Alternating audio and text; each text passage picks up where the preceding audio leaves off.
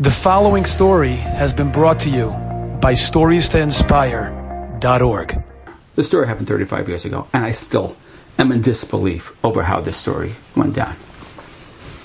We had a home that was not particularly, we certainly didn't paint every Erev Pesach, that you can be sure of. It was a nice home, balabatish, nice, neat, good, whatever.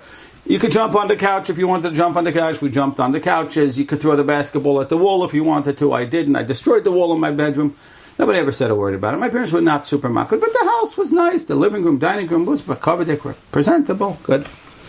Secretly, my mother harbored a real desire. She wanted to have beautiful window treatments. She wanted to have drapes. This was something she wanted for a long time. But she didn't just want any old drapes. She wanted something really beautiful. And she saved money for a long time. I don't remember how long it took, but it took her a long time because she was going to finally treat herself to something beautiful. She wanted Turkish drapes. Now, if you don't know what Turkish drapes are, that's fine. I don't dafka suggest you go check it out because you might find that it's, you don't want to be pulled in that direction. But she told my father she's ordering new drapes, and he said, yeah, sure. He had no idea what he was signing on to, so she ordered the drapes. It was supposed to be there for Pesach. This was going to be like her treat for Pesach. This gorgeous, gorgeous drapes. And it took some workmen an entire day to hang them. Especially, I can't even describe them. I don't know how to do it. But this I can tell you. Transformed the rooms that they were in. Transformed the whole front of the house, which is where they were. Gorgeous. Exquisite. Beautiful. I have rarely seen anything that beautiful. And the price was to match. My mother was in heaven. She was walking on air. My father came home. Took one look at it. He almost plotzed. Could not believe it. He was in shock. I was not there at the time, but this is what I was told. He was in shock. He was beside himself. He didn't care about the drapes himself. Didn't care about the money. He could not believe that there was such a departure from his values. There was such a departure from what was important to him. This is not us. It's not who we are. It's not the life we live. It's not what we're all about. Now, mind you, we were in Borough Park. Borough Park was the mecca of crystal chandeliers and Turkish drapes. For goodness sakes, it wasn't that different than any other house on the block. But it was different than what he was aiming for. That wasn't him. He just wanted a life without luxuries. And this was like, whoa, a real big step, a giant step for mankind. And he wasn't prepared to take that step. I was very, very hurt and very disappointed. My mother watched this. She watched this. She saw him. But a day later, she said, it's not worth it to me. It's not worth it. I like them. I love them. She loved them. It's not worth it to me. I see it really hurts my husband. I see it's really bothering him. She turned to him. She said to Mikhail, take him down. I see it's really not good for you. I see you really don't like them. I'm sorry that I did it. I should have realized that this is not consonant with our values, and I don't mind, you can take him down. My father felt bad, but he also knew he can't compromise on his values. And he took him down. Rolled him up, stuck him in a box in the basement. Now that's incredible, certainly on her end. On his end as well, but from a different standpoint. What was incredible is that I went through an entire Yom Tif in their home, and not one word was spoken about the drapes, to my knowledge. Now, maybe in private they said something to each other. Publicly, it wasn't the conversation, wow, did you hear Tati took the drapes? Mikhail, you took my drape? Not a word.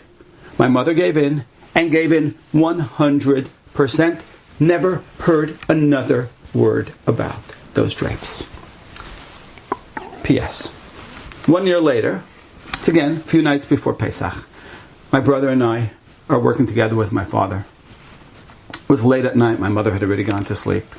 And after we got done doing whatever we were doing for Pesach, my father turns to us and says, boys, maybe let's go down to the basement. Let's see if we can go find those drapes. Let's hang them up. Make a surprise for Mommy.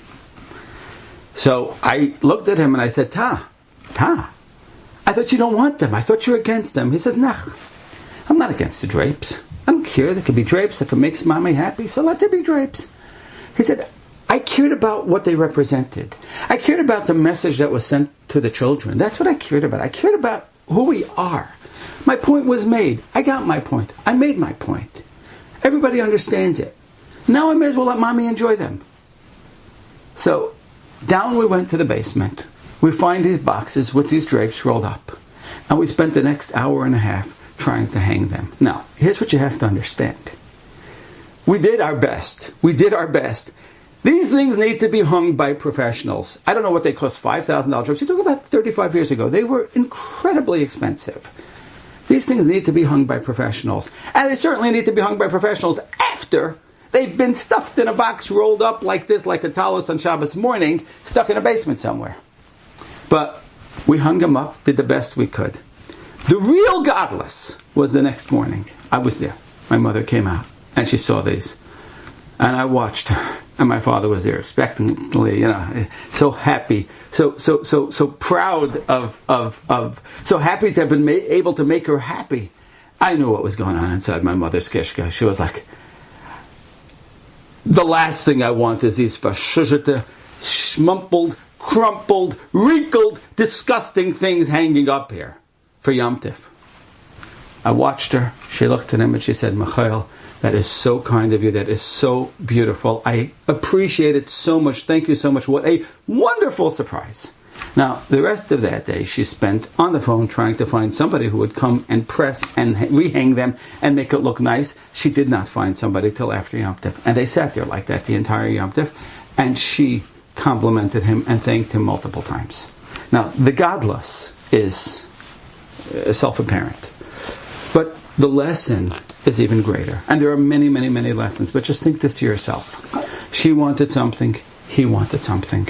Both of them got what they wanted.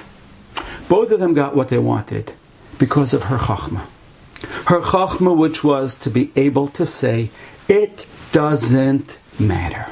It doesn't matter. It's not it doesn't matter. It matters. It's not that important.